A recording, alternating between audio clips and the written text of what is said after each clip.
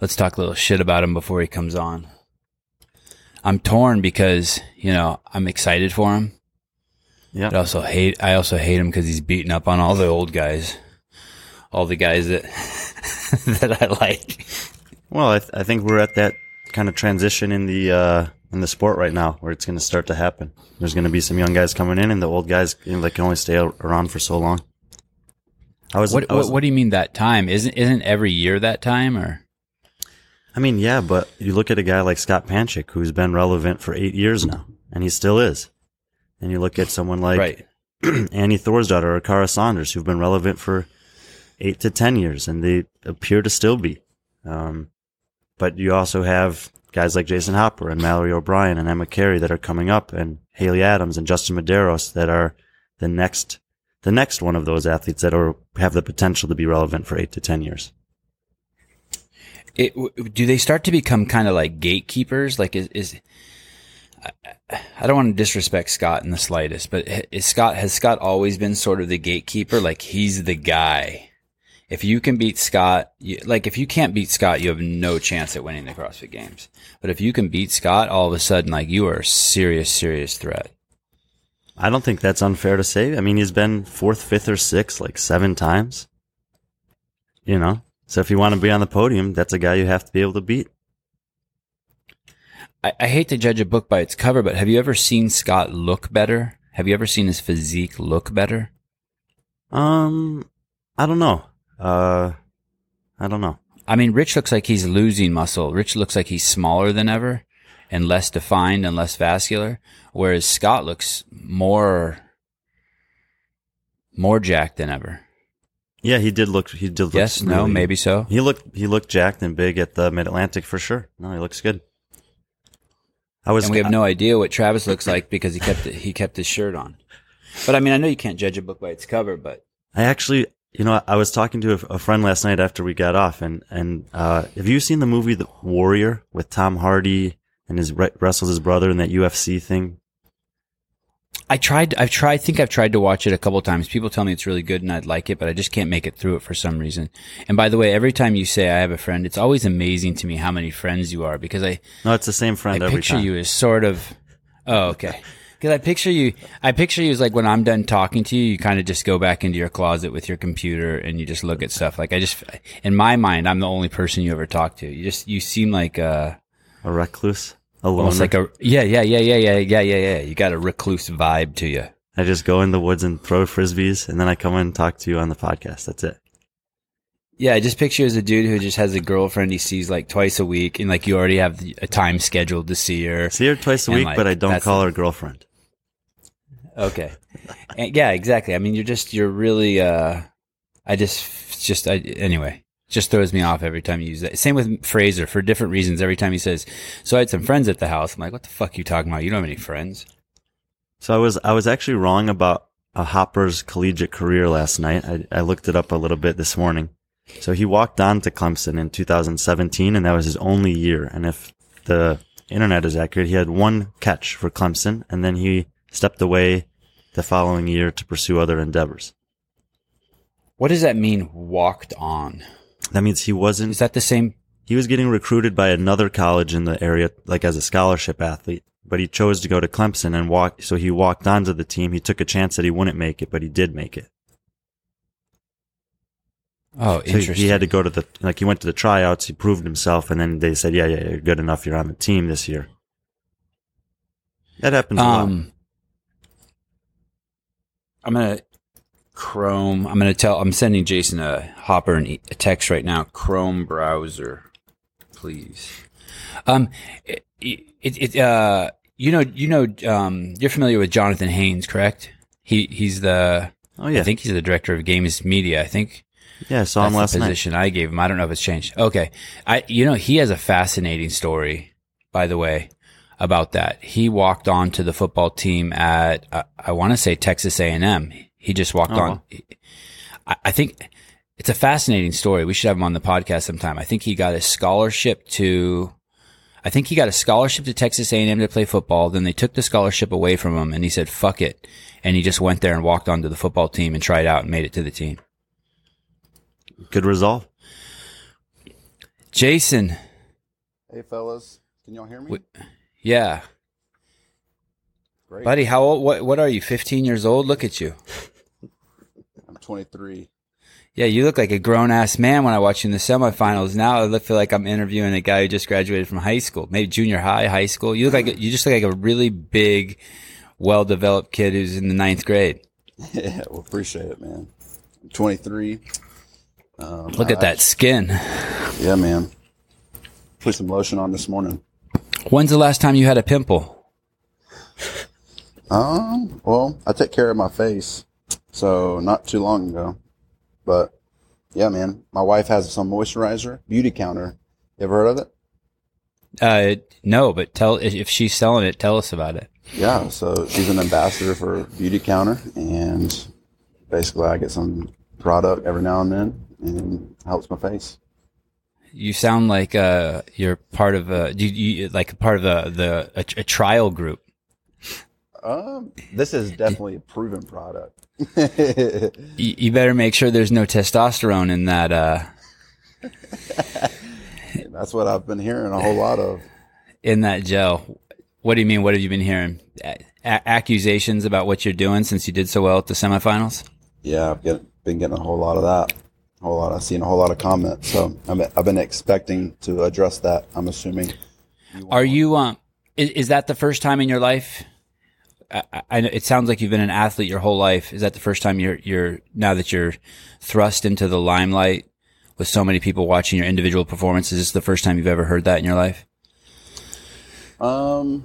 Sort of. They want to it's the first like serious, like, okay, like, are you like actually doing this stuff?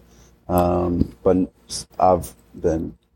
people have been joking around with me about that kind of stuff for the longest. I went and saw, I went and watched my wife do Murph at CrossFit Aptos this weekend. And there was a boy who just turned 16 years old who was doing Murph with my wife. By the way, do you know Brian, Jayson? Sorry, before we just jump in. I've heard a lot of things about Brian. I know J.R. Howell, James Howell. He said he knew you. He said you were a good dude, man. So heard about you. He knows weird shit about athletes. Like, he knows where you buy your sheets. He knows the time you he knows the time you dropped the pass in the 7th grade. He knows weird shit about you. That didn't happen too often, by the way. No, I just recently met JR on Instagram, and he's been actually super kind and generous and giving me some information about some of you guys that are up and coming in the sport. So it's been really nice to get to know him. And he's actually coming up I'm in Minnesota right now for Granite Games, and he's coming up here this weekend. So I'll get to meet him in person. Yeah. Who's JR? JR is just a gym owner, one of my good friends. He lives about 30 minutes away. I train with him a little bit. Savan, remember I told you about that off-season competition that Jayson won? That was at JR's gym. Okay. I don't remember. Was that last night? I probably have told it to you 2 or 3 times. I usually 5 times for retention, but it has to make it past my beard to stick in my brain. So I'm watching my wife do Murph at this CrossFit affiliate. What gym does JR own? Let's plug his gym. CrossFit Crash. CRASH, Crash? Yeah. What city? Spartanburg, South Carolina. Okay. And he's going to have another high level competition this fall, I think, with some big names coming out there. It's big. It's probably one of the best gyms in the Southeast, man. Giant, man. I'm actually thinking of going down in October for the competition. I was talking to him about it. Yeah, come on. He's trying to get, so Jake Berman was there last year. Josh Miller, Games athlete. I was there, obviously a no name at the time. He's trying to get Travis Mayer to come up there. Luke Parker was up there. He's a celebrity. Lucas Parker? You mean from Canada? The redheaded dude? Oh. You don't know who Luke Parker is from The Bachelor? No, sir. Oh. He trains with Rich Froning now. Anyone west of the Mississippi does not watch The Bachelor. Really? No. Oh. You know what The Bachelor is, though? Yes. I watch The Bachelor. I actually love it, man. Of course you do. And it's also interesting that you said come on, because I haven't heard anyone say that since I used to hang out with Rich Froning because that's what he would say. I'd be like, "Oh, Rich, how are things going at your house?" And he'd be like, come on and visit." I don't think he'd ever say that to me again, but he used to say that to me. So this boy's 16 years old, and I'm looking at him, and he's a man child. I can't believe his calves, his shoulder development, and his mom's there, and I'm like, "Hey, what's the deal with your son?" And she's like, "Oh, he just turned 16 years old, and he's been doing CrossFit since he's been 7. And I'm even noticing with my own boys who are just 4 and 6 that their development already, I'm guessing just from all the movement. Damn, I'm hearing an echo. Hold on a second. So sorry for that interruption. So my thought is that these people who start working out, not even start working out, these kids who are having normal life activities at a young age, who are acting like, kids and like really moving a lot, that their hormones are just, they just fire up and they just start developing earlier. They just look bigger, faster, stronger, more coordinated. My kid plays tennis with older kids who are significantly better than him, but he just moves so much better because he's just always been challenged and moving and swinging. Have you been playing sports? Did your mom birth you and then you were just playing? Like, did you just come out running? I started probably when I was really young, probably about 10, played football and baseball. I played t-ball from, when they started letting me. I didn't start working out until about 15 because my dad said it would stunt my growth. So, kind of the opposite of what you're saying. I didn't necessarily get plugged into the whole gym world until probably about 16. Started in Gold's Gym though. And did you do the Arnold Schwarzenegger stuff, bench press, back and buys, the stuff we all did? All the machines, because my dad did it. So he was like, "Hey, come along, like just follow what I do." So we did a bunch of tricep pull downs, a bunch of dumbbell curls, and good stuff. All that good stuff. I didn't actually start cleaning and deadlifting until high school, training for football. You said you were married? I must have heard that wrong. There's no way you're 23 and married. You mean like, will you marry me? And there's like a priest and like you put a ring on her finger and all that stuff? I did put a ring on her finger. My high school sweetheart. Her name is Grace Ann. Incredible. So you're up for all the challenges, the most painful activity in the world, CrossFit and marriage. So far, we're so good, man. It's awesome. How long have you been married? Last February, so about a year and about 16 months, I think. Is that? I have no idea. Almost a month and a half. Congratulations. Month and a half, year and a half. Thank you. It's been awesome. Are kids in the works or? No. We're not ready for that. That's a whole nother beast. Yeah. Do you guys have a dog yet? We do have a dog. We actually just got one. His name's Teddy. He's a miniature golden doodle. He's amazing. Yeah, they are amazing. And I really sincerely believe that a dog is like a great gateway to a kid. Because you'll see how the two of you react to it. Like he'll shit in the kitchen and you'll want to spank him and she'll be like, no.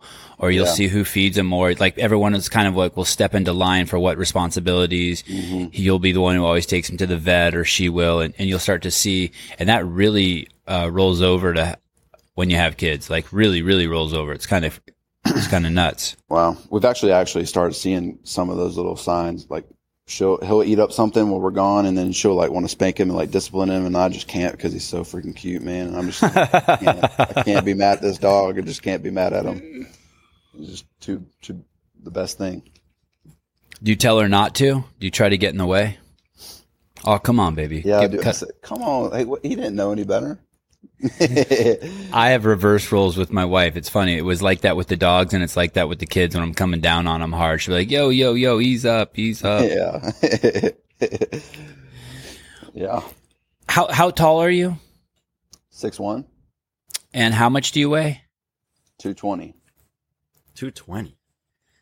Man. We're going to have to find a different sport for you. You know you can't win the CrossFit Games being that big. I know. That's the chip I carry.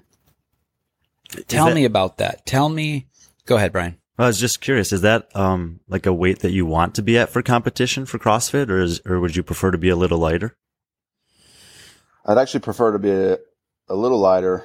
205, 210 would be ideal. But man, I've tried it all, man. It's just I have like 4% body fat, man, and you need more. You need more body fat than that, actually. Right, Seva? Man. Yeah. Remember what Greg said about lean. remember what Greg said about Annie like 10 years ago? She's like, yeah, she's too lean. She's not going to last throughout the weekend. Well, then I'd be bigger. If I put on fat, man. So, man, we've tried a lot of things, and it's just like we're just going to accept it and give our best and see what happens. So you played baseball and football growing up. And what other sports did you do? Did you dabble in, I don't know, racquetball, golf? You did weightlifting with your dad? Did you do soccer? What other stuff? No, I didn't do anything. I just played a bunch of football and a bunch of baseball. So my brother played some baseball, so kind of just followed his tracks. And I was really good at football, so I ended up quitting baseball in high school to pursue football. I wanted to play college football, go to the NFL, do all that jazz. And so ended up quitting baseball to do football.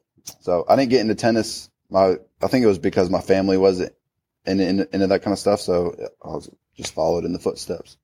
But if I were to go back though, I love tennis, man. Tennis is my jam. I've actually got into it about last year during like quarantine and all that. Me and my wife and a few friends would play tennis, man.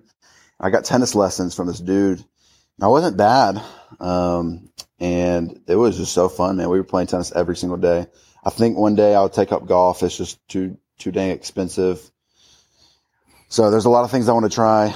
So yeah. Those are good sports for a lifetime. You got plenty of time to pick those up. Yeah, man. I go out to tennis courts and there's like older guys, man, just whacking the crap out of that ball. I'm just like, this is going to be me for the rest of my life. Racket sports are weird because you'll see a guy on a court who's like 65, 70, 75 years old. He's crushing it. And then when he walks off the court, he can barely move. And you're like, dude, do you know what I'm talking about? Right. That phenomenon? You see that when I was in college, I used to play a lot of racquetball, and there'd be a guy who's just crushing it and no one can beat him. And then he's like got a walker to get to his car. I'm like, what the fuck? What? It's tennis sports are a trip. The average height of the top 500 best male tennis players in the world is 6'1". Okay. So, yeah, I mean, I doubt it's 220.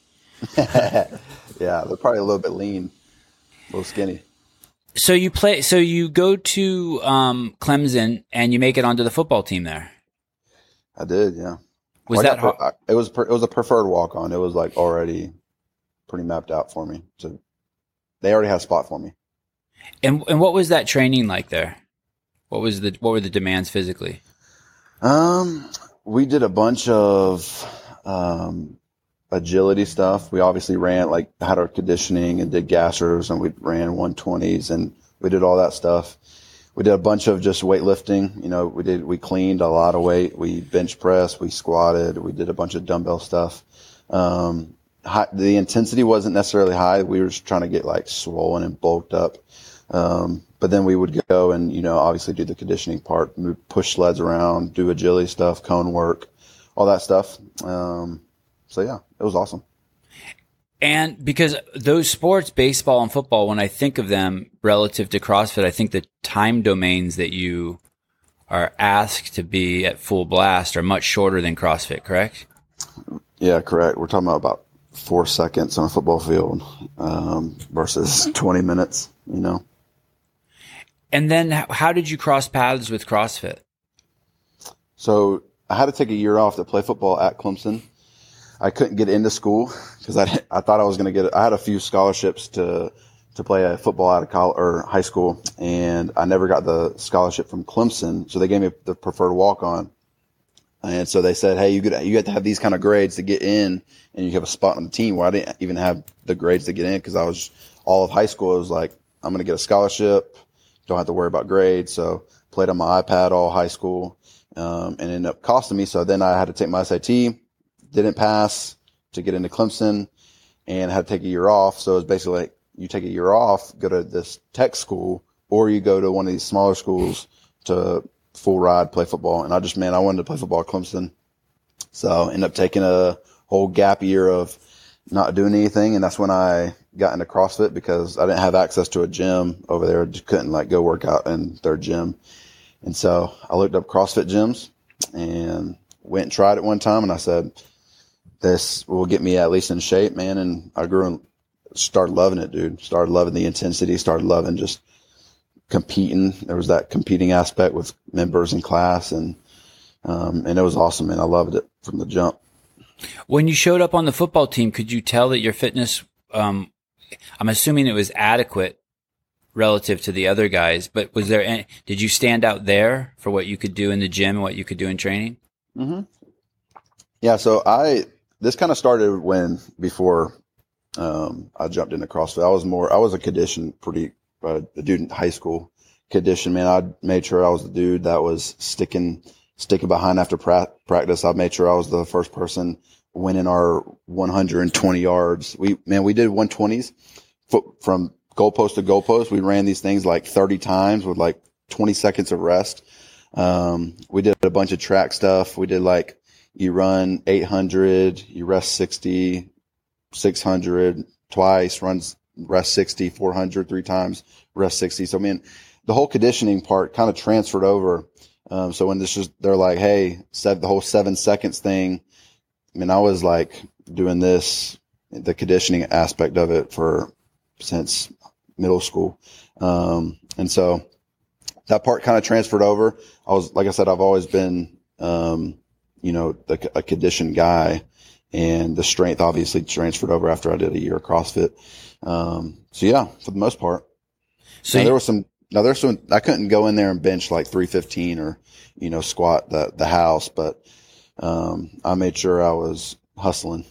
So you held your own there. They weren't like, hey, this is the new guy. He's the slow man on the team. He's the weak link. No. You showed up and you were. I wasn't very fast. I'm not a very fast guy. But I made sure I can go longer periods of time. And you, that's important in a lot of areas of life. You don't have to be the fast guy. You just want to be able to put in the time. Makes for a good man. Right. Tell me, you played wide receiver? Yeah. I mean, so you got to be pretty fast. Well, not compared to these other guys. Not nearly. I was the Jerry Rice of the team, man. I had the hands. I made sure I could run good routes. That's how I got to play football at Clemson. It was not the speed. It was not necessarily the talent, if you will, because these guys were like 5 stars, man. I knew I was going to hustle. I knew I could. It was on the details, man. I knew I had to pay attention, watch film, run good routes, and get it done in other parts of my game other than just being naturally just talented, jumping out the air and being 6 foot tall or 6'6" and running a 4.4. When I hear you, what does that mean? Good routes. Sorry, Brian. What does that mean? Good routes. Yeah. So when you're a route runner, you got to be precise, man. It's all about footwork. It's all about like how many steps, how fast or efficient can you get out of a break. So if you watch someone at a high caliber, like in college or NFL, and you watch them break down and like, let's say they were running 10 yards and in, the efficiency and like the technique to make that cut and separate themselves from the DB takes a lot of technique, takes a lot, like you can get people off with your eyes, your head, your arms, you can like get a little elbow. And then there's the footwork aspects to it, man. There's a whole bunch of stuff that you got to be dialed in on. When I hear you say that, there's one particular NFL receiver that comes to mind because I've heard him say something similarly. Is it that's currently in the NFL? I'm curious if there's anyone in particular that you kind of look up to or try to model after for that efficiency in the details. Wes Welker was really good at it. Hunter Renfrow I played ball at Clemson with Hunter Renfrow. Hunter Renfrow is in the NFL now. The guy, not really. The guy I was thinking of is Michael Thomas, because I've heard him talk about this before, and he's like, I don't care what physical attributes you think you have across the line. Oh yeah. My precision, accuracy, and attention to detail is going to get me where I need to be before you. Mm-hmm. Well, I thought you were talking about some white dudes. So the white dudes, me, I can't run a 4.3, but if you can run a 4.3, 4.4, and then you could do all that stuff, man. I mean, you're a Hall of Famer, man. But I felt like I said, I was bigger, so I was slow off the line. So a DB didn't have to be as quick. They just had to make sure that they could I was probably bigger than most DBs, so they just made sure they were like just on my butt the whole time, where I was going to have to create separations through technique. Did they ever try you at any other positions besides receiver? No. I was going to play tight end. So I wasn't 220 in college, man. I was about 205, but the weightlifting, man, got me like so big. We were just doing a bunch of curls, dude. I'm talking about like hammer curls. They call them Armageddon, man. You go from like 15s and you do 10 reps and you just go up all the line, man. And we were cleaning. We were doing everything, man. And I just got super, just massive, man. And the food was free. So it was like, you're eating this all the time. And I mean, it was like gourmet meals. You play at Clemson. I mean, it's all free, man. Steaks, everything you want for breakfast, lunch, and dinner. So I got super big to about 215, 220. And that made me slower. And so then I was like, well, maybe I could just keep doing this and go play tight end at 240. And I was like, well, then I'm definitely going to be too small. Cause then I've never blocked. I'm a pretty boy. Don't like blocking. Don't like getting hit hard. So, didn't like that. But I was like, if it gets me to the NFL, it gets me to the NFL. But then at that point I was like, I'm just going to quit and do something else. And so tell me about that. Tell me about the transition from, football to CrossFit. When were you like, okay, I'm going to try CrossFit as a competition, or are you even in that space now? Like mentally? Now? Yeah. Or when I quit? But both. I'd love to know. Like, so it was, so when I did CrossFit before football, man, I was kind of good at it. I knew I had the potential. People were like calling that out of me. And I was like, man, I'm going to play NFL, man. This is my whole dream. It's why I'm even here. And so when I got to football, the thing I loved about football was I knew I was going to outwork pretty much everybody that I played with. And I made sure of it because I carried a chip on my shoulder. Not being the fastest guy out there, I knew that, I was going to, like I said, run the routes every day after practice. I was going to make sure I'm putting in the extra hours, make sure I'm the most conditioned and, the whole 9 yards. And then that was just the best part of football for me. And then I get to college and then everybody's doing that already. Not only is everybody doing that, but now it's like you're there at like 5 a.m. in the morning. And this is like your responsibility is to do all this stuff and more. Everyone has a chip on their shoulder. Everybody has a chip on their shoulder. But also it's like you running an extra hour, you running like extra and like you running the routes is not necessarily extra work in a way. It's like what the whole team is doing as a workout. And so we're there from like 5 a.m. to like you're leaving at 9 p.m. most days. And it's just a business, man. And it like pulled out of me like the desire to like want to do extra because nobody was really doing extra because we were there from all day long. And it felt like a business. It was just a bunch of, I didn't have any like outside time, I didn't have time with my friends. I couldn't like, for me, the hard work, the thing I loved about the hard work was I got to choose the hard work. Like I got to choose if I wanted to watch film, like I got to choose me outworking people in a way. And then it was, when I played football at Clemson, it was like, you were just doing this because it's your job. Like everybody's doing this. And so it just kind of in a way pulled out the motivation of it for me. Because it was like all this is expected. And I don't know, after a year, I wasn't playing. I was so that when you're a receiver, there's a slot receiver and then there's outside receiver. The outside receivers are more of your bigger guys, but I was a good route runner. And so the good route runners normally play the slot receiver. And so I felt like I wasn't in the right spot. But I was a walk-on. So what are you going to do? You play where they put you. And I knew that I wasn't going to be as a 220 guy, 6'1", I wasn't going to play the slot ever.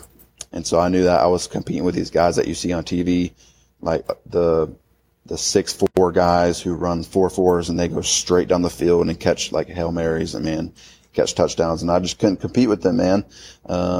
And so I knew the chances were very slim of me actually getting the shot that I wanted at slot receiver I felt like I could play slot receiver. But I just wasn't going to get that chance. And so that in that year, there was a lot of things, and I didn't want to play at the end of it anymore. I couldn't do it. I couldn't do it for 4 more years. Was it heartbreaking? No.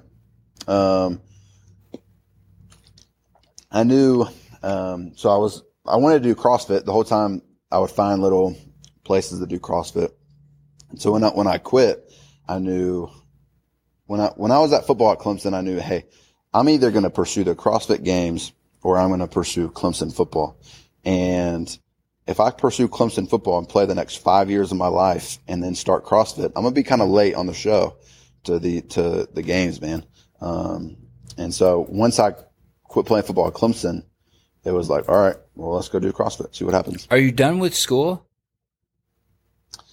So I dropped out of Clemson because I quit playing football. I want to be a pastor one day, actually. I work at a church. I'm here now. And felt called into ministry in high school, and knew that once I got done with the NFL at the time, I was going to go be a pastor somewhere after that. But then all that obviously got interrupted. I stopped playing football. And then I was like, okay, now I'm not going to be a pastor at the age of 21 years old because 1, I'm not qualified for that. And 2, that would be terrible. No one's going to come to the guy's church who's 21 years old. And then, so I ended up going to school online, did some online stuff with seminary. And then, I paused that because I got married, but the whole time I was training for CrossFit here. So what do you mean you had you felt the calling in high school? What's that look like? Yeah. So, kind of like the same thing you'd feel if you were just, hey, like I feel this deep calling. I feel this deep passion to like give my life to this. And for me, that was, I love the Lord. And he saved my life, man. I was a total idiot in high school, man. And, not very kind. I was a jock, treated girls terribly. And it was just all about me, and it always has been.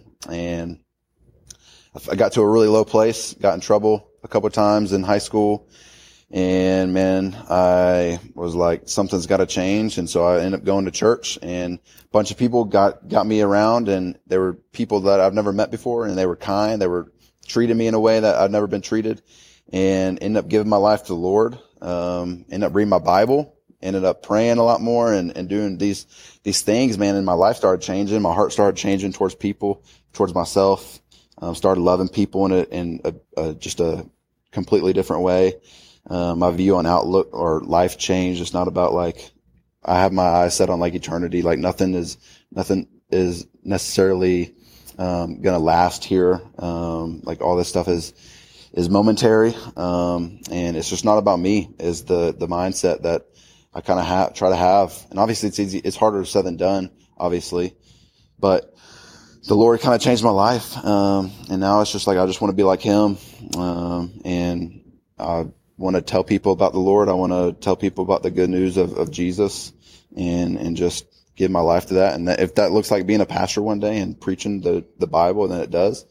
But yeah, that's the call that I felt in high school. Hey, I want to give my life to this. I want to work at a church. I want to tell people about Jesus Christ, because I feel like he's the treasure of life, and he's the best thing, and nothing on earth satisfies but him. And I feel like we all need him, and nothing as good as him. And I want to tell people about that. You sound like me. I wanted to be like him too. I'm not a religious guy, and I don't believe in God, but at 23 or 24 or 25, I wanted to be like Jesus too. And it's interesting. You said something very powerful to me. You said your life was all about you and you were at a low. And I want people to really hear that, because it's really one of the great paradoxes in life. There's a Taoist saying that says, stop thinking and all your problems will go away. And basically thinking is tantamount to making everything about you. And when everything is about you, you will be a miserable human being.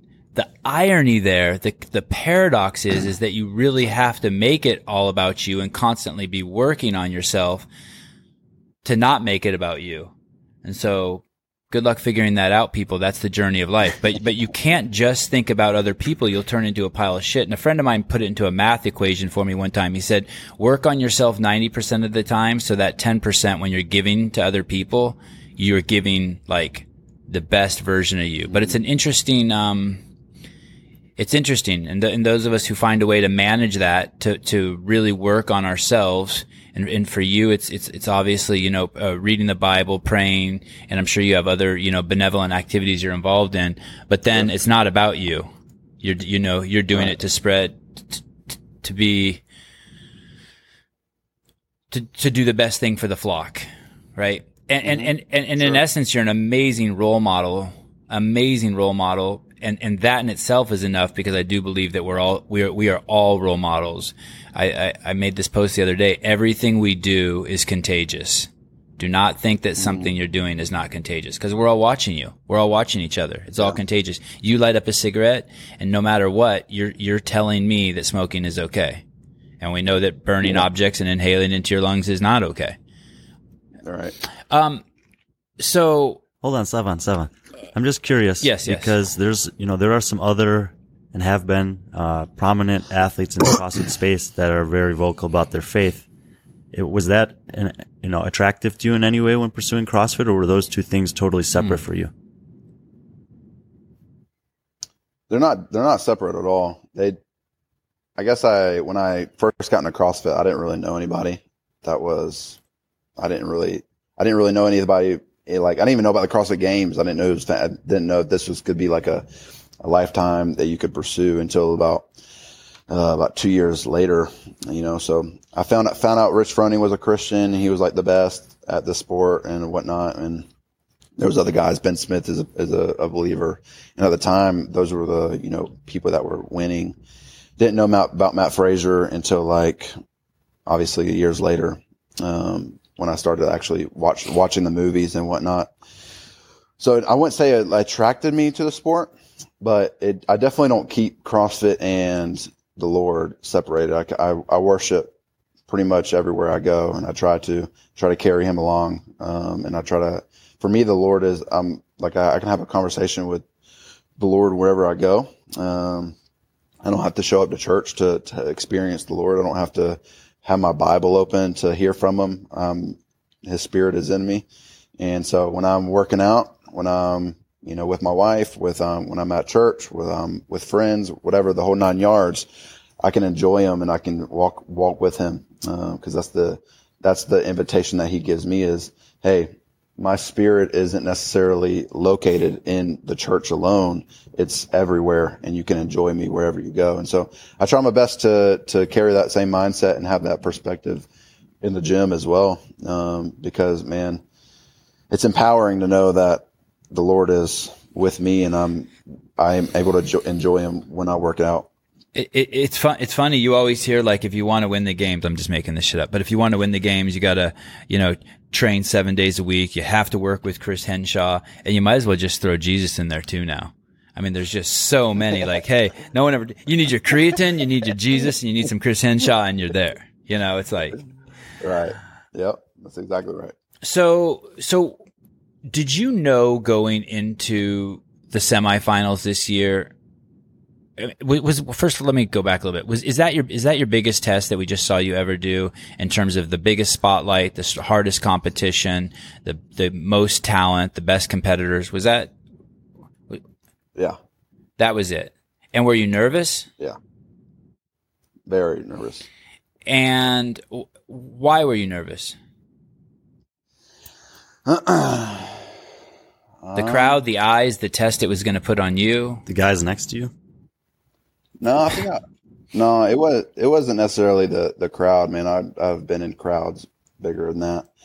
It wasn't necessarily being on TV. It wasn't necessarily into that. It was more of hey, I know the work I've been putting in for the last 2 years, and I'm nervous if it was enough or not.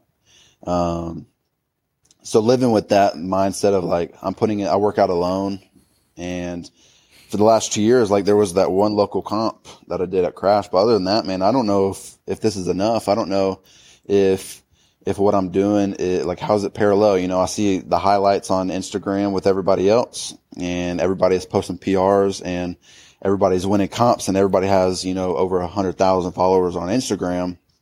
So that must mean that they're better and than insane training partners. I thought that's very poignant that you said you work out alone, and they all have insane training partners. Yeah. And they have videos. They have, these, I would look at that and it's easy to get caught up in the hype, man. It's easy to say, okay, like, hey, these people have all this, they have all this resources. Have so many people following them. They must be fitter than me.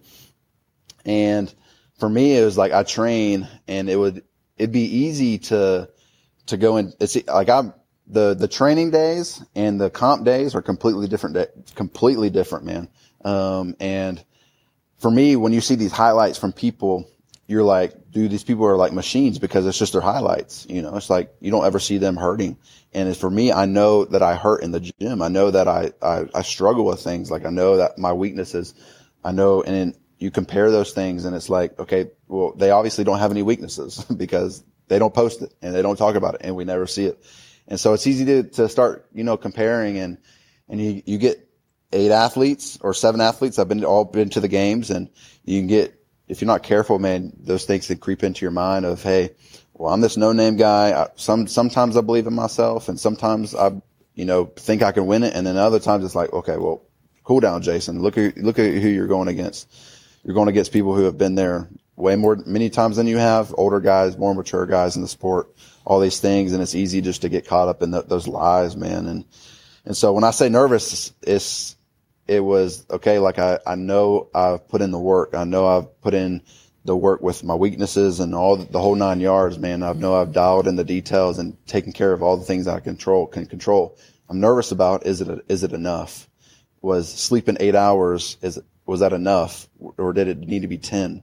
Was drinking 3 bottle of water is enough through the season and not 5 every day? I work out 2.5 hours a day. These people are working out 8 hours. They get 3 sessions a day. I get 1. I'm over here squeezing in 90% of heavy front squats 5 minutes after a banger for 20 minutes. It's just like, those things are tough. Those things are tough on your body and people get to recover longer. And if you're not careful, like those things can make you insecure and those things add up. And then right before you go out on a comp floor, all that is like, the question is it enough? Was it enough? The last 2 years, was it enough? And you're right. They're surrounded by other athletes who can give them, hey, this is how you should recover. They're surrounded by nutritionists. They're surrounded by these teams that cater to, that have a shit ton of experience. And it almost sounds like you're just winging it. Not necessarily just winging it. I mean, you have the internet to do research on, and obviously you've moved your whole life, but you're feeling around more in the dark than they are. They have some tried and proven methods, right, and you're putting it together. Why do you train by yourself? Why didn't you, go to one of these, why didn't you go to Think Tank or, you know what I mean? Why didn't you find a group? Why did you go the Miko Sailor route? Put your rower in a closet and row. Well, one, man, I moved up to Greenville. I live in Greenville and it's the best place in the world. I got a bunch of friends up here, man. And so the idea of moving was out of the thought process. There's some things that are close-handed things that don't change, and that's moving away from my friends and family. And so there's a few gyms around here. Most of them, the one in Crash is about 30 minutes away. And so I can go there, but it'd be me driving 30 minutes a day, which is, I have done that and I do that every now and then, maybe like once a week, but that is not the ideal situation. And so obviously in the gyms that I do go at, I look at the gyms that are obviously not the most expensive. I'm on a budget. So it's like, I gotta think about that. I gotta think about where they're at. I gotta think about, can I work out during class? Is class going to kick me out, or do I need to come into open gym? Like, what's their open gym schedule?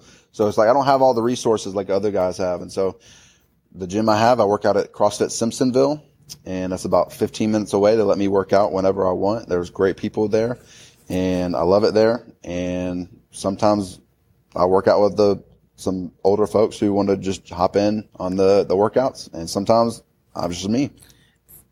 They must be so proud of you when you came home. They must be just showering the love on you. Man, dude, I got the best support system, dude. It's unreal, man. We did a fundraiser about 2 weeks before I went out, man, and we raised like $2,000 for me to go out, man. And dude, it's awesome, dude. Before we get into the competition and just how the world's perceiving you and how you perceive your performance, I want to go back to one more thing. You said that going back to your transformation sort of in high school, about how you learned to, and correct me if I'm wrong, basically you just learned to love people more instead of being a dick. Yeah, essentially. What about receiving love? Did you learn how to receive love too? Did it go both ways, or is that a different cat to skin? Is that a different beast? No, it is. So the idea of receiving love actually takes humility. And because when you are off to it, the thing that you're saying is, I don't need it. And it's essentially, that's pride. And so receiving love is hard, and receiving money, like $2,000, man, there's something in you naturally that is like, okay, I don't need this, because you're saying, I don't need the help. I hate putting that. And then also it's like, I don't want to put that burden on people. And that's a lie too.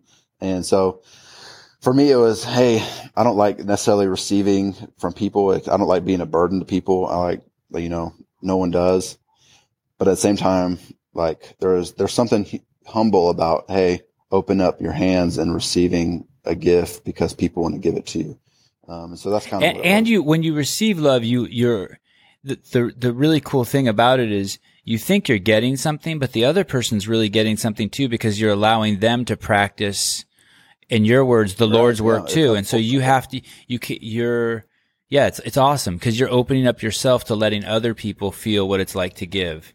But that is a really, really tough one. That's a tough one for me too. Like it's, when you first find love, you're like, okay, I'm going to share this with the world, but you really have to let people love you too. You have to let the universe love you back. Right. And that's a huge part of it. So you show up there. Are you happy with your performance? Sort of. I don't like my 8th place finish. Oh, it was the only work. We should put it in context for Sevon. This workout was, please. It was a 3-minute workout. Basically, it was a variation on grace where they do 3 clean and jerks, 3 burpees over the bar. He finished 8th, but he was only 16 seconds away from first. So it was a very tight race, really close finish, obviously short time domain. So that's what he's talking about. Thank you, Brian. Good stuff. Yeah. So it's like 10 rounds, 3-3-3, very fast, man. It was the only workout. So when I came into the comp, me and my coach were just talking, man, and the whole strategy for the whole comp was run your race. Don't worry about a single soul. Let the rest take care of itself. We were basically confident that my fitness level was better than the rest of the guys. We were going to bank on, hey, at the end of the day, the fitness level is there. And whether it was or not, that's what we were going to be confident about going into the comp. So I didn't need to worry about how Justin Medeiros came out on the ski, if he was going 45 unbroken on the chest bar, if, on every single workout, it was going to be, hey, Jayson Hopper, you focus on you. And at the end of the comp, at the end of the event, we'll see what the fitness level was at the end. But just make sure that you finish and you are dead when you're done. Make sure you empty the tank. And so that was the mindset. And run your own race. We believe that, the whole idea was your pace is the best pace. So you don't have to pace off anybody else. Your pace is the best. Like you're the best one here, have that mindset. And obviously, like I said, the insecurities are also on that same token of like, okay, well, what if my pace isn't actually the best pace? Like these guys that are super good, like Scott Panchik is 11 times gained athlete. Like there's no way my pace is going to be the best, but that's the confidence that I had to have in order to succeed. It was like, okay, like even if that voice in the left side of my head was loud, the confidence side had to be much louder. And so going in, it was like, your pace is the best. Like you're a dog, like you're a games. Dude, I look myself in the mirror like 14 days in a row leading up to this competition. I looked myself in the eyes in the mirror and said to myself 100 times a day, you are a games athlete. You're a games athlete. You're a games athlete. You're a games athlete. I wouldn't leave until I was convinced of that, man. And I had to have that mindset. I had to make sure that before I step on the floor with Scott Panchik, who I watched on movies, and Jess Medeiros on movies, man, and on documentaries, man, I had to make sure I was okay and ready to compete.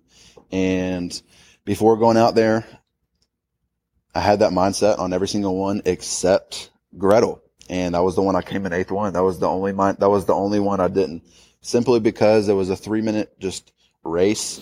I knew all the other workouts were longer time domains. I could think while I'm working out, I can have that same motivation, run your race.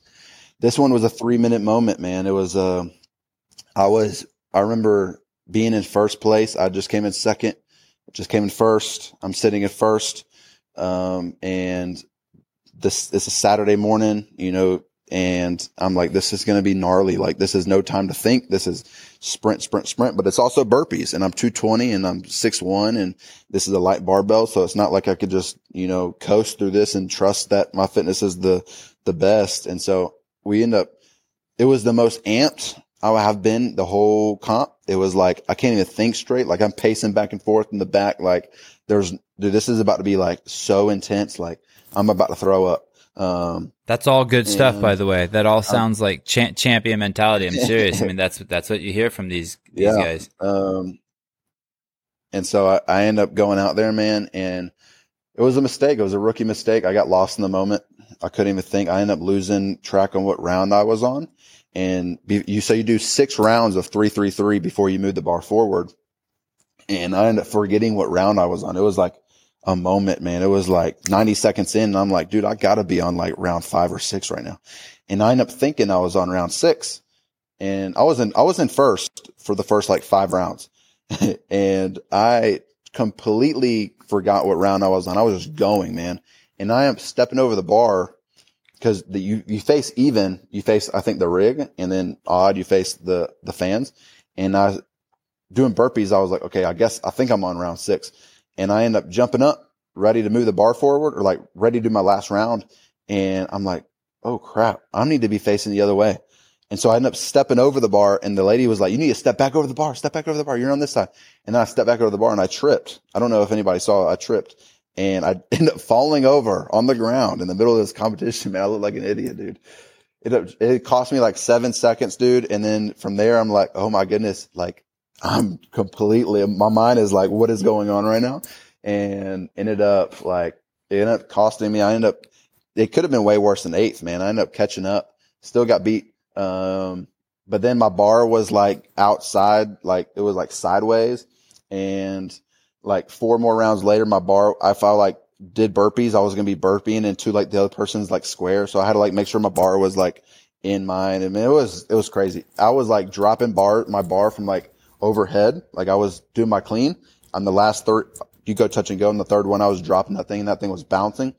Everybody else was like patting their down. I was like, oh, I should have done that. So there was a bunch of things I got caught in the moment. But man, it could have been way worse, dude. But I was glad I got through that. But it was the only one that I felt like I had to be the hero on, because it was just my weakness one. It was, hey, this is going to be fast. It's going to be a small man workout. Like, you got to go fast. You got to do something that's out of your comfort zone. So I was doing like early clean into a press. Like, it was just chaos, man. Cause I didn't trust myself. I didn't trust that the work I put in was. Sevan, you want to know who won that workout? Travis Mayer. Yeah, my boy. He gave it to you, Jayson. That's right. Right. He did. That's right. That's what you get. That's the first time we've mentioned his name on the podcast. I'm disgusted that you keep saying Justin Medeiros and Scott Panchik. I met Travis. He's a cool man. He is. Cool He's dude. a great guy. So fascinating, really cool. Great insight into how you approach it. I think people will really appreciate that. So you finish and you win, and of course your size is a huge a huge thought to the fans. I think even people who watch CrossFit who aren't diehard fans are like, hey, this is a little weird. We have an average height of like, what is it? 5'9", 185 pounds. I think I learned from Brian is the average size of a CrossFit male athlete. Clearly I haven't told it to you 5 times yet. Because I didn't get it right. 5'10", 195. 5'10", 195. I want them to be smaller. Yeah. And so you finish and you realize you won. And what is that? How does that change your mindset? I mean, because really, and we talked about this before you came on the air, and I mean this is no disrespect. It's even hard for me to say this, even though it's not really that big of a deal. Scott Panchik is sort of the gatekeeper. If you can't beat Scott, you have no chance of winning the CrossFit Games. I mean, he is just he's a feature. He's a feature in the games, right? Like we said, he's been to so many games. He's so damn good. And like, he's always threatening the podium. So you beat him, you beat Travis, and then you beat let's just say what it is. Matt Fraser's picked to be the next Matt Fraser, Justin Medeiros, the podium poster boy. And what are you thinking after that? When you're driving home from the comp, what are you thinking? I'm thinking we did it. Like I said, man, when you say we, you mean you and Jesus and your coach? Me and my coach, my wife, all the support team.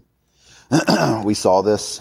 We knew it was possible, and it takes a village, man. It wasn't a one-man show. I know I was the only one out there, but it really did. My wife cooks for me, and she makes sure all my meals are ready to go every single day. She makes sure it's clean. She makes sure it's good protein, and make sure I'm eating enough, and all the whole 9 yards. My programmer, Jared Shaw, is on point. We're making sure we're dialing it in and hitting the things that we need to be hitting. And then the friends, man, my best friends believe in me, man. And so on one hand, I really did think I was going to win, and I'm not bullcrapping you. I wrote down in my journal that I think I can win this whole entire thing. As a no-name guy, I was seated like 8th after the quarterfinals. But I knew that when the spotlight was on, I've been in spotlights. I'd been in the comp, the crucible, and I knew my training was completely different than when it's on game day. And, man, I trusted it. I trusted that I put in the work. I also trusted that I wanted it more than anybody else. And I carried that hunger. I carried that motivation. I carried that truth. Though everybody else had a bunch of resources, way more resources than I was convinced during that whole comp that I wanted it more than anybody. And so when it happened, when I was on the way home, it wasn't necessarily a surprise for me. It was more like, this is what I wanted. This is what I expected to happen. This is what I envisioned. It was cool to like see like all the things that I dreamed about in a way to like, come to reality of like all like the hype and like, okay, now I'm a known person in the CrossFit world now. People are like reaching out. People are like, all the whole 9 yards. Those are cool. And that's the stuff I wanted. But it wasn't necessarily, I wanted to win first and foremost more than anything else. And that's what we went to do. And when it happened, yes, it was, I expected it. But it was like, there was parts of me that was like, oh, wow, I actually really did it. Holy crap, but most of me was like, I wanted it and I knew I could, simply because of the training that I have put in. And so, yeah, man, it was I think it was more of a sign of relief of, okay, we did it. And there's no more, I don't have to be insecure anymore about the highlights that I see, that I don't have to compare anymore. I know that, I can compete with these guys. I know I can compete with Justin Medeiros and Travis Mayer. I can compete with these guys that all I see is their highlights. I don't have to wonder anymore. It's like, I know that I could play around with these big dogs. And so it was more of a sign of relief of, okay, like it wasn't just a theory in my head of me convincing myself. It wasn't, hey, I have to convince myself that I'm a games athlete and like hype myself up. It's okay. Like I saw this, I went and did it, and we went and did it, and it's true. And so it's a sign of relief, but it's also something that for the last 2 years of my life, man, I have been visioning every day. Will you change your mantra? Can you let your guard down? By mantra, I mean, you said you were looking in the mirror and telling yourself you're a games athlete. Going into the games, will you start saying, hey, I'm going to win this. I'm going to win this. Will you change or will you stick with your current mental programming? Or will you tinker with it? Yeah. No, I think things will change. It will evolve. It won't be like, hey, I'm a games athlete. It won't be, hey, I can stick around with these guys. It's, hey, I'm the fittest man on earth. I love it. I'm the fittest man on earth. Sevan, can we ask him Brian, about a couple other events? Yeah. And then Brian, I want you to bring up what we were talking about Dave Castro and Jayson after you asked him about a couple events. Were you able to enjoy the snatch event? Or were you like nervous during that because it was the first one and there's so much pressure to hit that lift because you only get 3? I mean, that moment for a fan like us to watch 7 guys snatching 300 pounds in one competition is super rare. Had you hit 300 before? Were you like, what was that like for you? Yeah. Dude, it was so surreal, man. I wasn't even planning on hitting 300. Like I said, my game, like the training that happens by myself is completely different than, on game day, man, because I grew up playing sports. And so when you practice, it's like you go hard, but when the lights are on, when the cameras are on for my entire life, like I thrived in competition settings. I thrived when, I was with the fans. I thrived on Friday night and on Saturday and, when it really counted. And so, like I said, I get I compare a lot of people and I see highlights and then I see my training. And when you see like someone hit a PR and Scott Panchik throwing up 290, like all regularly snatching, and you're like, dude, I might hit 290 once every year, like I'm good with 265. Like I think that's a good training day, hit 265. And so, going to that event, I had hit 275. I PR'd at 295. How long ago was that? That was the most I've ever done. Before that was probably in April. But I did it. I lift a lot under my heart rate. I lift when it's high. I try to lift and obviously when you're smoked. And so rarely do I lift a heavy barbell like thinking, and I think a lot when I lift. That's probably why I don't ever hit a heavy mount, because I'm just thinking about like the technique aspect of it instead of just I can barely breathe, just rip this crap off the ground and hit it. That's where my PRs normally come from. And so the whole idea of like, okay, now it's just like heart rate's not high. We're just going to be out there and just one snatch. That intimidated me, man. And like the intimidation of that, but also knowing that, wow, 255 earlier this week was tough. It was tough. And I built up to 255. I waited around for 15 minutes because I knew I was going to get corralled for 15 minutes. And then I was like, okay, let's see what happens when I open up with 265. And I ended up missing it. And I said, oh my goodness, this is not going to be good. So people were asking me what I was going to hit. And I was like, I'm going 255, 265, 275. And I'm okay with taking 12th place. I'm okay with taking 12th place in this event. And then I also knew that, man, like you playing sports all your life, you're going to have adrenaline. So it's like, dude, I'm a gamer, and I felt like I was a gamer. So I had that confidence, but also knowing that, okay, like 255 was heavy. And so, like I said, everything's on the same token with me, man. It's like there's two voices in my head. And so we were warming up in warm ups, man, and I hit 265 and it felt great. And I said, I'm starting out at 265, see what happens. Waited around for 15 minutes, put 265 on there, and I didn't want to worry about anybody else. The biggest event or the whole entire competition was Friday night. I didn't really care about I cared, but I didn't really worry about the snatch. I knew everybody could probably snatch 275, and that was like the normal these days. And so I wanted a top 10. The goal was to get top 10 in every single event. And I knew that, man, if I could just maybe squeeze in 285, it was going to give me like an 8th place finish possibly. And then we'll go from there. So you missed your opening lift of 265? No, okay. I missed it in warm-ups. Yep. So I missed it in warm-ups, and I said, okay, I'll start out with 265. And man, in the moment, dude, it felt like 205, you know? So you hit it and you're like, that's what I'm talking about. That's like the adrenaline. I need that. So I'm like putting I put 275 on. No, I put 285. I went from 265 to 285. Then I hit that, and then you're like, okay, that was actually easy, you know? And it was easy.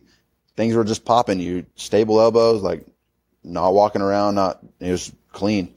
And then I'm like, all right, 295, but it's like, man, whatever, dude. Let's just go for it, man. If you're going to win this, if you want to be the best, man, you got to make some risky moves and act like the best. And so put 300 on, and hit it, man. And it was electrifying. I was happy that everybody else. And you were one of the first. Like, you were one of the first lifters in your heat, weren't you? Like the third guy, maybe.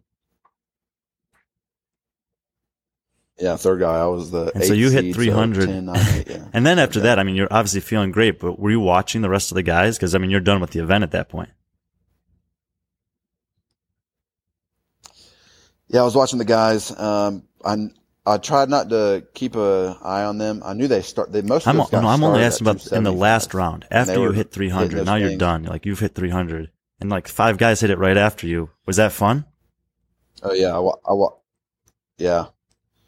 Oh yeah, it was fun, man. I was excited for them because I knew we were all going to get second place, 96 points, man. It was like sweet. Like I got my 96 points, you got your 96 points. You didn't separate from me, I didn't separate from you. It's almost a wash, really. Damn. So it's like sweet. Damn. So you set a PR out there. It was awesome. I did a PR. God, are your parents just insanely proud of you? They are. Isn't that the best feeling, making your parents proud? Yeah, man. So you know, yeah. Now that we've talked to you, I'm not as surprised about this. But when coming into the competition, I saw that Inception workout, all that running, bunch of ring muscle ups. You're a big guy. Did you know going like before the comp that would be a good workout for you? Yeah, so that was actually the favorite of the week. Not because I feel like I'm elite at ring muscle ups or running. The thing I knew was that 30-pound wall ball was going to be pretty heavy for some other folks, and the whole workout. We had the mindset of the whole workout is going to be where the most time is spent, and for us, everybody else, the whole time was spent on the runner. I don't need to turn that light on the runner, and you got on that runner directly after a lot of wall balls with 30 pounds, and so I knew for me, I've been gifted with the talent of being 220, so the 30-pound wall ball isn't as hard as for some other folks. And so I knew that their legs were going to be probably feeling a little bit different after that than they were for mine. Because everybody can do ring muscle ups nowadays, man. It's like the sport is evolving. If you can't do 9, I mean, you're not going to necessarily be the fittest man on earth. And so me and Jared have been, hammering weaknesses. So when we do a session, we're doing over 80 ring muscle ups a session. And so the idea of doing like 50 in this event or so is not intimidating for us anymore. And so we get on there, and it's the first round is 18 ring muscle up. You run 900 meters, and then 18 ring muscle ups. I went 12 and 6, and you do 36 wall balls.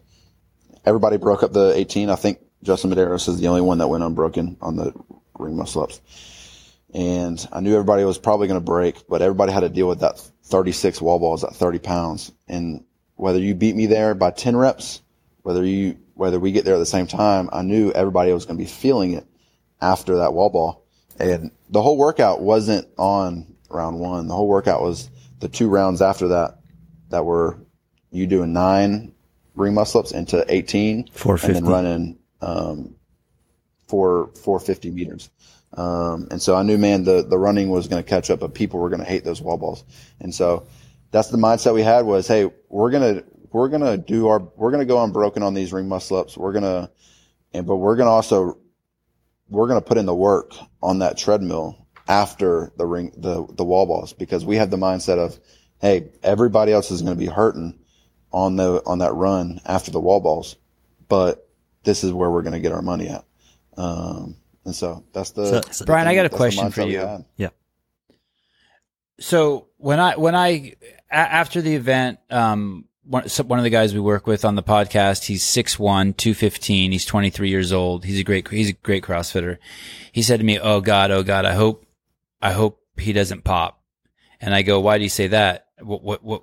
And he goes, "It's just because it will give me hope. It will give me hope that like someone like me could actually be good at CrossFit, like even better, right? I mean, he's nowhere near as good as you. Let's say he's half as good as you, Jayson, but he's still a great CrossFitter.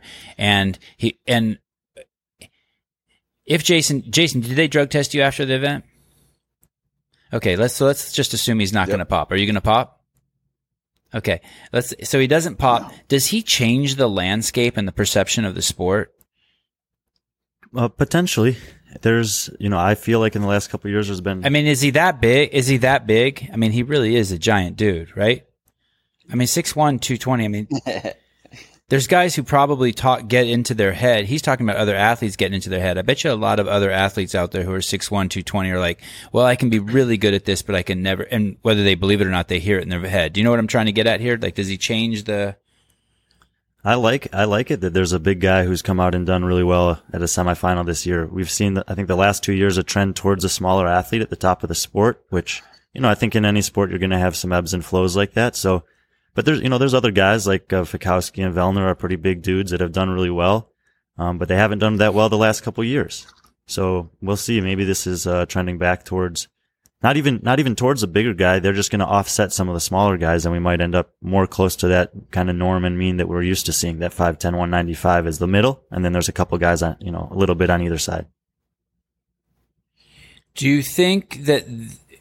So do you want to tell the story about what you observed about Dave's Instagram, and then I'll throw in my 2 cents, and we'll see where this goes. Yeah. So Jayson, I don't know if you saw it, but Dave put a little post up and he said, this kid is very impressive. And he was talking about you. And, as far as I know, he doesn't do that very often. There's a lot of stories about 2010 when he first saw Rich Froning compete at a sectional, and then he came back to HQ and he told guys like Sevan, he said, "Hey man, there's this kid out in Tennessee, Rich Froning. He's very good. Watch out for him at the games this summer." Fast forward like 5 years, he sees Fraser compete live for the first time. And he does the same thing, but I'm pretty sure that you're the third guy that he's done that for. Like, I don't think I don't know of anyone else that he's like came back and said, "This kid's impressive," like he has with Rich and Matt and now with you. Exactly. And those are you're the only, he doesn't give compliments, easily, or he doesn't give recognition easily. And I do remember that story is accurate. What Brian said, 2010. He came back to HQ and he's like, "Holy shit, I've seen the next guy. This guy," he said, "Sevan, he's fucking amazing." In the way Dave says it, he's not that flattering.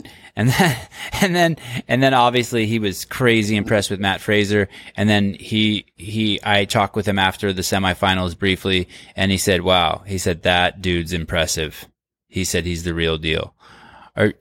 Do you like hearing that, or does that put too much pressure on you? Or, I mean, I have to assume the pressure on Justin Medeiros is massive now that he's doing Fraser's podium stuff, and that, Matt has alluded to the fact that he thinks Justin might be the next guy, and then all of a sudden now you come out there and you win. I mean, on one hand it must feel good, but on another hand it must be insane pressure.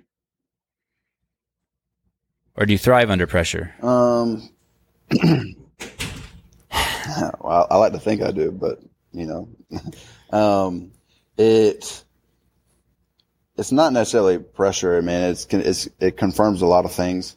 It confirms those moments in the gym where, you want to be the best and, you're doubting yourself, and it's just like, but I know the hard work that I put in over the last 2 years, 4 years, man. I've known, even it goes back to the days where I was running gassers, even though I didn't know I was going to transfer over to CrossFit, man. Those days, man, I started CrossFit, and I like to think I started CrossFit when I was, in middle school running, conditioning in the summertime.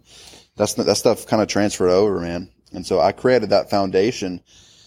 But when I started training heavily, man, and actually started like focusing about 2 years ago, this is what I wanted. And this is what I didn't have a lot of people like now, telling me that I was the man and the really impressive, like Dave said, and, all that stuff. But a lot of that stuff just confirms the hard work more than anything. It's like, okay, what you're doing is the right, like it's what you're doing, you keep doing. Like what just happened, you're going to get the opportunity to do again. What people saw wasn't a fluke. So keep doing the things, but keep going, there is a pressure of it too. Like what if, like I said, if you don't know anything about me by now, there's a war going on. A war. Now I'm talking about a freaking battle, man. And on one hand, man, there's that voice of like, dude, you are unstoppable.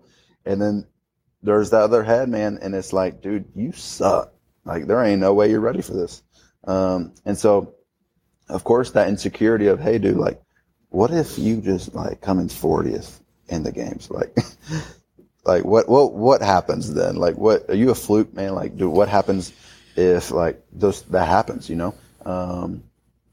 but on the other hand, it doesn't add pressure, man, because I know my training and I know that nothing's going to change. I know that in the moment, I'm going to trust that nobody can beat me. And I'm going to trust that in those moments, my fitness, and I'm going to trust the fitness will pay off.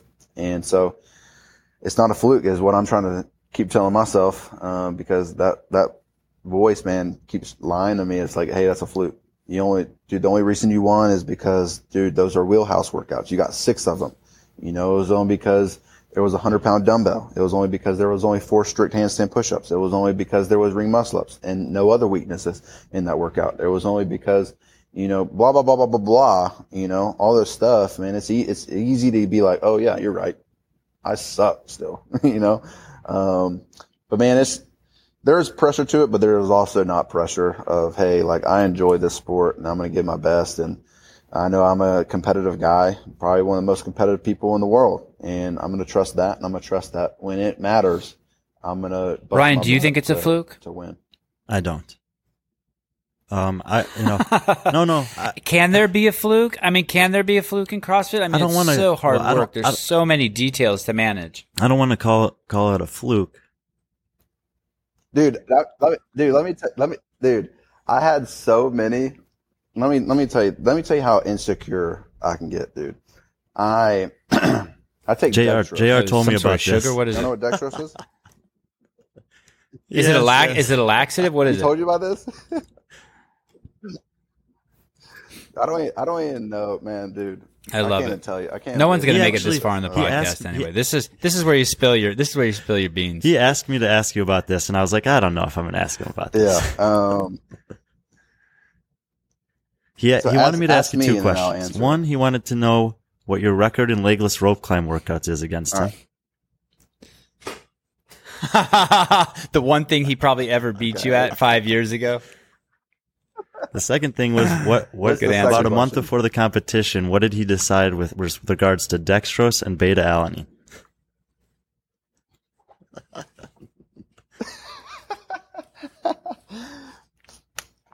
Okay, so I get super like paranoid over what's in my food. I refuse to be the dude that gets banned. I've heard stories that of people like not knowing what's in their stuff. I don't know if they're lying or not. And I'm like, dude, like, could you imagine like getting on that stage and then not knowing and then getting busted? So it's like, dude, like I refuse to do that. And so I only took up until 2 months ago, I only took a scent protein I drink a Scent protein, and that's my only supplement, man. And rarely do I drink that because I'm not disciplined. I don't discipline myself enough to actually make this shake, man. And so it's just like, normally I just eat a lot, and man, I'm actually not very good at nutrition, to be honest with y'all. I eat a lot. You're of breaking my donuts heart. and You're cookies, breaking my man. heart. A little bit. Seriously? We are. That's why I broke my heart. That's the only way bro. you can break my heart is if you're my friend. Strangers don't break my heart. Tell me. Just tell because me I'm the big no sugar, no. It's the whole COVID response thing. I don't think that anyone unhealthy. My whole thing, my shtick on Instagram is, hey, stop eating added sugar and stop eating refined carbohydrates. And there's no way SARS-CoV-2 can affect you. You'll never die from it. Not a single healthy person has died. But I give you a pass. You're 23 years old. No one who's 23 years old and who's not obese dies either. So I give you a pass. But now I'm gonna have to listen. People are gonna be like, oh, I heard that guy Jayson Hopper. It's like when Matt said he ate a Snicker bar. And everyone's like, oh, Matt eats a Snicker bars and drinks Cokes. And now people are going to be like, oh, you fucking idiot. You're saying you know more about nutrition than Jayson Hopper? He fucked up the games and he eats all the donuts he wants. Eat a dick. So I'm going to have to hear all that shit. All that crap. But go on. So you had a donut. You have a donut once in a while. Let's pass by that part. So your nutrition. Dextrose. Yeah. Yeah, so I just didn't know Googled that it. was. And yeah, it's just like sugar, and then beta alanine. Beta-alanine, I think. I can't say it. Say it again. Yes, alanine. So when Matt Frazier said that was like his third lung, I was like, bro, what? And what is that? That's got to be the jam, you know. And saying something's the third lung is pretty much saying like this is the shit, you know? So I'm like looking up what this is, and there's some people at my gym that have some apparently. And, I'm like trying it, and I'm like, dude, I start getting tingles in my body. I don't know if y'all have ever taken it, but it's like you get tingles, and I'm like I'm breaking out, like something's not happening. Something that's good is not happening. When it's like a normal thing, that's a normal side effect. And so then I take JR is like a couple weeks before that, I'm like smoked in a workout at Crash, man. And I have to do another workout in like 10 minutes before I have to get back to work. So I can't rest that long. And so he's like, dude, take this. Like, you need to drink this during your workout, after your workout. And I'm like, bro, what is dextrose? And is this legal? We knew he was supplementing. We finally got to it at an hour and 11 minutes. He says, is this, I'm like, is this, dude, I swear if I get caught, like, I swear if this has stuff in it, man, I'm going to hate you. And he's like, bro, it's dextrose. It says an informed sport right there. Like, it's okay. It's just freaking sugar. And so I'm like taking this stuff, and it's like, it's good for you when like during your workouts, like carbs, it's like eating a mango or something. And then this beta alanine, this is the one I get so paranoid over. I'm like, dude, this rant, like I have to see informed sport on like the whatever I'm taking. Like if I don't see that, then I'm like, no way. I'm not even getting caught up in that thing. And so I get super paranoid. I'm like, dude, like what if like beta alanine or whatever. Am I saying this right? Beta alanine, whatever. You're going to be able to call it whatever you want. BA. So Matt Frazier, thank you. I actually don't really take it often. I've taken it like once or twice, man, and I don't like this. I don't like the tingling, but also I did well in this event without taking it. So I was like, I don't really need this anymore.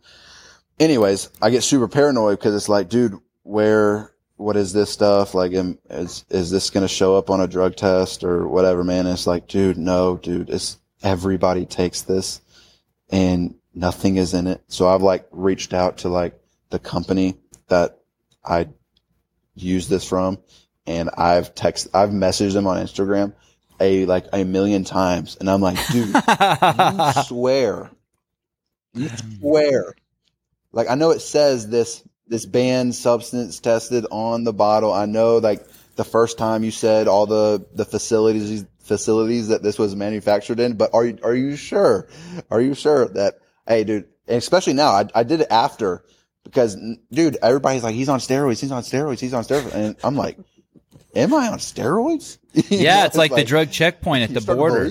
They're like the cops all of a sudden have got you. The border agents are like, you start wondering, shit, do I have drugs in my car? I totally know that feeling. You're like tripping at the border. You're like, holy shit, how do they know that I'm a mule and I don't know? Like, what is going on here? It's crazy. Dude, I need to go to counseling to get my head right, man. But dude, I get paranoid, dude. So I think it's funny that everybody's like, he's popping, or I can't wait to him test negative. Cause if there's anybody, this is funny. If there's anybody on this world that is ready to see if he tests negative, it is me. Like, I'm excited to test negative because it's like, dude, I'm not a cheater, man. And I hope y'all can, you feel that through this last hour of, I'm not going to cheat, man. And I hate cheaters, to be honest with you. Like, I can't stand cheaters, man. But there is that, like, okay, like, I'm going to make sure that I'm taking the right stuff. And I'll like I said, I'll quit. I threw that bottle away of the beta-adenine because I'm like, dude, I don't need this. I'm tired of like being paranoid over this crap. I threw it away at the comp. And it's clean, man. It's like, I know for a fact that it's got nothing in it, man. I've reached out. He said they sent me all the stuff that this was manufactured in. It's like, dude, they got my. Dude, how was the dextrose? How was that? I mean, it's basically you just drank pure sugar. Did you get so that gave you enough instant carbs? So you said you were dead before. I mean, I don't want to promote that shit. I don't even know why I'm asking this. But did it help? You're training. You take some of that and you're ready to go. I don't know if it's that easy. You definitely gotta, I don't know if it's mental, like, okay, I'm gonna take this and then like, okay, now I'm ready. Or what. You definitely, it's just like instant carb. It's like eating it's like eating dry mango before it's like eating carbs or whatever in between workouts, like refuel, man. It's just like instant carbs. It's just a drink. But when I go, like, most of my times are like long sessions. Like if I do, something I do a lot of sets of something. That's why, like I said, I mentioned 80 ring muscle ups. It's not like I'm doing 80 like straight. It's like I'm doing like a certain amount. I'm resting 5, paired it with another movement, and over an hour, I've done 80 ring muscle ups. And then I have to go lift, but it's like, dude, I just worked out for an hour, dude. Like I need something in my system. When I used to just be like, I don't really know what to take. Like I'll eat a chewy bar and I'll be ready. But it's like, dude, that's not enough, bro. Like you're trying to be a professional athlete. You cannot eat a chewy bar in between comps. Like, were you sore after the comp? That's going to help you. How was your recovery? Oh, great, man. After every event, man, I went, home and I went to the Airbnb I was staying at and took like a 2-hour nap, closed my eyes, listened to Morgan Wallen, and couldn't sleep.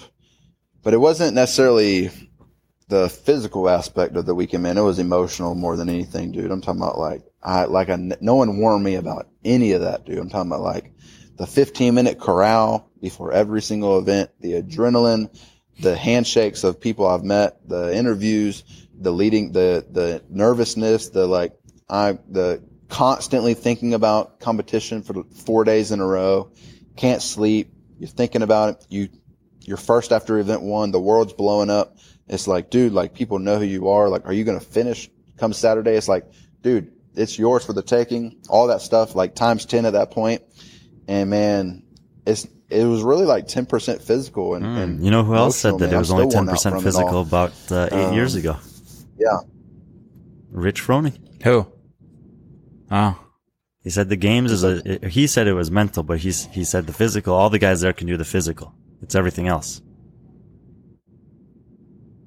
So did you train Monday? How were you Monday? My legs were a little sore. Other than that, man, those thrusters and bike, that workout, I mean, it was all legs. So obviously I couldn't feel that. And I did Murph on Monday. Crazy. How'd you do? What was your time?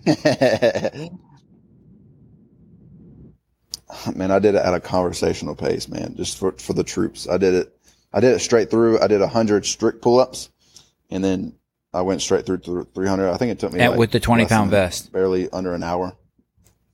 Oh, no, not with the vest. He's mortal. He's mortal. Listen to this. You athletes. Or he's just not, mortal. or he's just smart. Like, you know. I know. I mean, it's insane that you did Murph on Monday. Yeah. It's he's insane. not the only one. My wife did Murph. My wife did Murph, and she still hasn't gotten out of bed. I swear to God. She's like fucking. She did it in 45 minutes, no vest, but she didn't do 100 strict pull-ups. She just probably. I think she said she learned the butterfly while she was during Murph. It just came to her. I swear to God. But she's like in bed, so damaged. So, Jayson, just curious. I'm sure we're towards the end of it time here, but So funny. you know, I'm sure you've watched some of the games and stuff from the past, and it's more, you know, it's known for being unknown and unknowable and having these, you know, unexpected twists and turns throughout the weekend. Is that something that you think will suit you well? That you'll thrive under those different changes, unknown circumstances?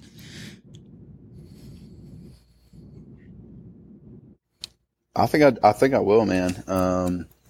I think I can adapt pretty well. The thing I'm going to have to be working on is obviously the skill aspect. What do you mean? Handstand walks? What are you talking about? No, I can handstand walk. I need to practice. It's not necessarily the weakness. Like, I don't really have weaknesses anymore. It's more of like you just practice and get like, I'm not elite at everything. I think that's the next step. And so like walking on handstand like courses, like with your heart rate at like 180 with the low poles. I need to practice walking on the poles, doing parallettes, you know, practice legless. I need to practice swimming, all that good stuff, man. It's more just like, you got to dial that in. But the grunt work of like the running, I know there'll be a lot of running. I know there'll be like, you know, ruck runs maybe, or, you know, moving heavy stuff that you don't see at a semi or you can't do in your gym, stuff like that. I think that would come natural to me. I feel like my athletic ability will carry over a lot in those spaces. But I think most of the game's training is going to be like, let's get your heart rate super high. Let's get you worn out. And how is your swimming? Your skills. Answer coming in 2 months. Have you ever done a triathlon in your life? Yeah, you'll see. No. No. Don't be trying to figure out the secrets, man. Y'all are seeing too much. So you're going to the games to win the CrossFit Games? Yeah. Have you spoken with any of these other guys since? Is there anyone in this group, games athletes that you're friends with? These people who are going to the games this year, these 50 guys and 50 girls, or however many it is, 30. How many go, Brian? Well, there only a few have qualified so far. There's still several weekends. I think he actually might have some friends competing this weekend at the Granite Games.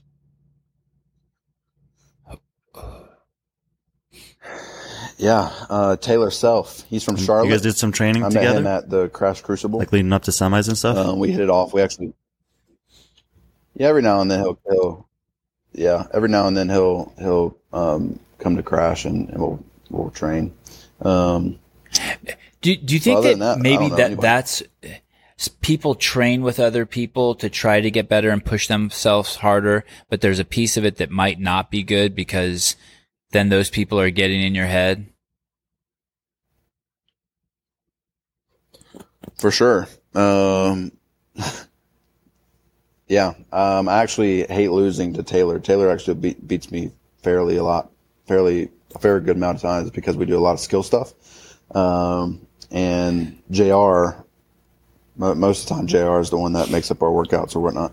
But most of the time I'm like, hey, let's do a workout that is not in my wheelhouse because obviously I want to get better. And so I want to get a good push, but also get pissed when I end up losing to Taylor. But we actually do try to balance it out pretty well, man. Like we'll do, you know, if we'll put one of my, you know, wheelhouse movements in and one of his wheelhouse movements and we'll go. But most of the time it's a bloodbath, but he gets me most of the time, man.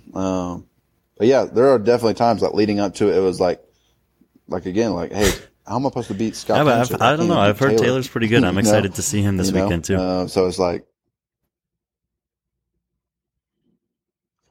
Taylor is really. It's interesting. Man. Brian and I have been critical, might be too strong, but we've definitely discussed the fact that all the semifinals have different workouts, and I've not been a fan of that. But after speaking with you, I think my opinion may have changed, because what this does is this leaves a big question mark for the games.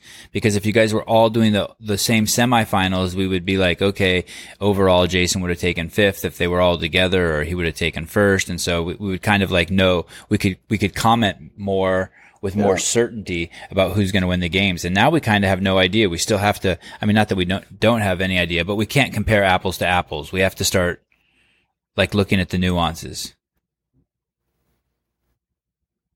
Right. No, I never even thought about that. Tell me, Brian. Tell me how smart I am.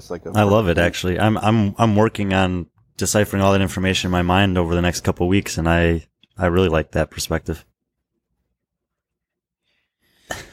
I think so. That was the goal. That's always my goal. When's the next time we're going? When do you want to chat the next time? Right before the games. Anything that you can do to get me Instagram followers would be great. Anything that you can do to give me some. I was telling Brian yesterday, that's why I do the Games podcast. I have to tell you, I watched the semifinals to watch Travis Mayer, and then I started watching you, and I was like, holy shit, this fucker's sucking me into the games again. Like I really enjoyed watching you move. I really enjoyed watching you compete, and I part love you and part resent you, because now I'm more interested in the games than I've been in probably 2 or 3 years. So thank you for that. And my boys loved watching you. I was actually really surprised how much my 2 4-year-olds and 6-year-old enjoyed watching the games. They actually were like, hey, because I don't normally let them watch TV when the sun's out, and they're like, hey, can we come in and watch? I'm like, yeah, sure. Watch this Jayson Hopper. Watch this Jayson Hopper guy hurt my feelings as he beats up on my boy Travis Mayer. Mayer. What the fuck is it? You know, whenever I talk to Travis, I don't want to say his last name because what's his last name? Mayer. Is there anyone you're excited to meet at the games? Like, are you excited to meet Tia? Are you excited to meet, like, she was there exciting this last meeting weekend. Scott this weekend? Yeah. Oh, good point. Yeah, I met Tia. She actually gave me a lot of advice before I went on the floor, man. She's a super nice person. So I appreciate her a lot. Mm-hmm. I met Rich, got to talk to him a little bit. Met Scott, man, met all those guys, man. Oh, cool. I want to meet Matt Frazier. I'm a fan of Matt Frazier, man. I think we have similar mindsets. So I just want to pick his brain, man, on a lot of things. And then, man, I want to hopefully become friends so I can go out to Vermont, and I have a proposal for him. One, I want to thank him for really paving the way for CrossFit for me. Like, watching the documentary, man, is like, dude, I want to be like that dude, even as a 18-year-old dude. That goes a long way, man. So, dude, I would tell him I appreciate him. And then 2, I want to pick his brain because I'm hungry to not only compete, but also to learn. I want to learn his mindsets. I want to learn his philosophies behind programming, learn where he takes advantage of the 1%. And then 3, man, I would love to, once he gets his garage gym finished, I would love to have a 7-event comp. Close the doors. We don't have to say. You mean against him? Yeah, against him. What thing is, man, this guy's on the curl. He's on the curls regiment these days. He's on the he's looking lean and mean. I know, but Savannah, I know you can send him this insert. I will. Video I will definitely. I'm trying. But man, I think it'd be awesome just to meet him, man. Have any agents reached out to you? Has Matt O'Keefe? Sure. I'm sure Matt O'Keefe's going to be like circling your bowl soon. Yeah, I've had a lot of people reach out to me, a few, but right now I'm trying to take things slow and enjoy the process for the next couple of weeks. And before I don't know that dive into world that very stuff. well, but he seems to be doing an amazing job for Matt. So I would keep him at the and his guy just retired. Right. You know, Matt Fraser just retired, and so I would keep him at the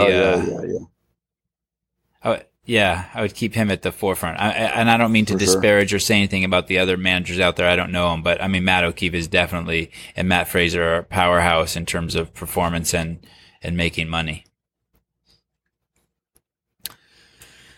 Yeah, for sure. I think the ultimate, speaking of Matt Fraser, I think the ultimate, like, the person I wanted to see my performance was him. So it was like, yeah, like, it was cool that like all these people like reached out to me, and like Dave Castro is like said this on Instagram, and like CrossFit is like saying this, but it's like, when's he going to drop into your and make a comment? Nice job. Nice job, Hopper. Yeah, man. But man, Brian, do you have anything else you want to finish on? But yeah. No, just it was fun to watch you this weekend. I'm excited for you to train and show us what you got in Madison.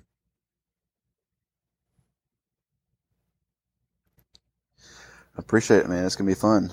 Let's 7's the boss, but I'm again. down.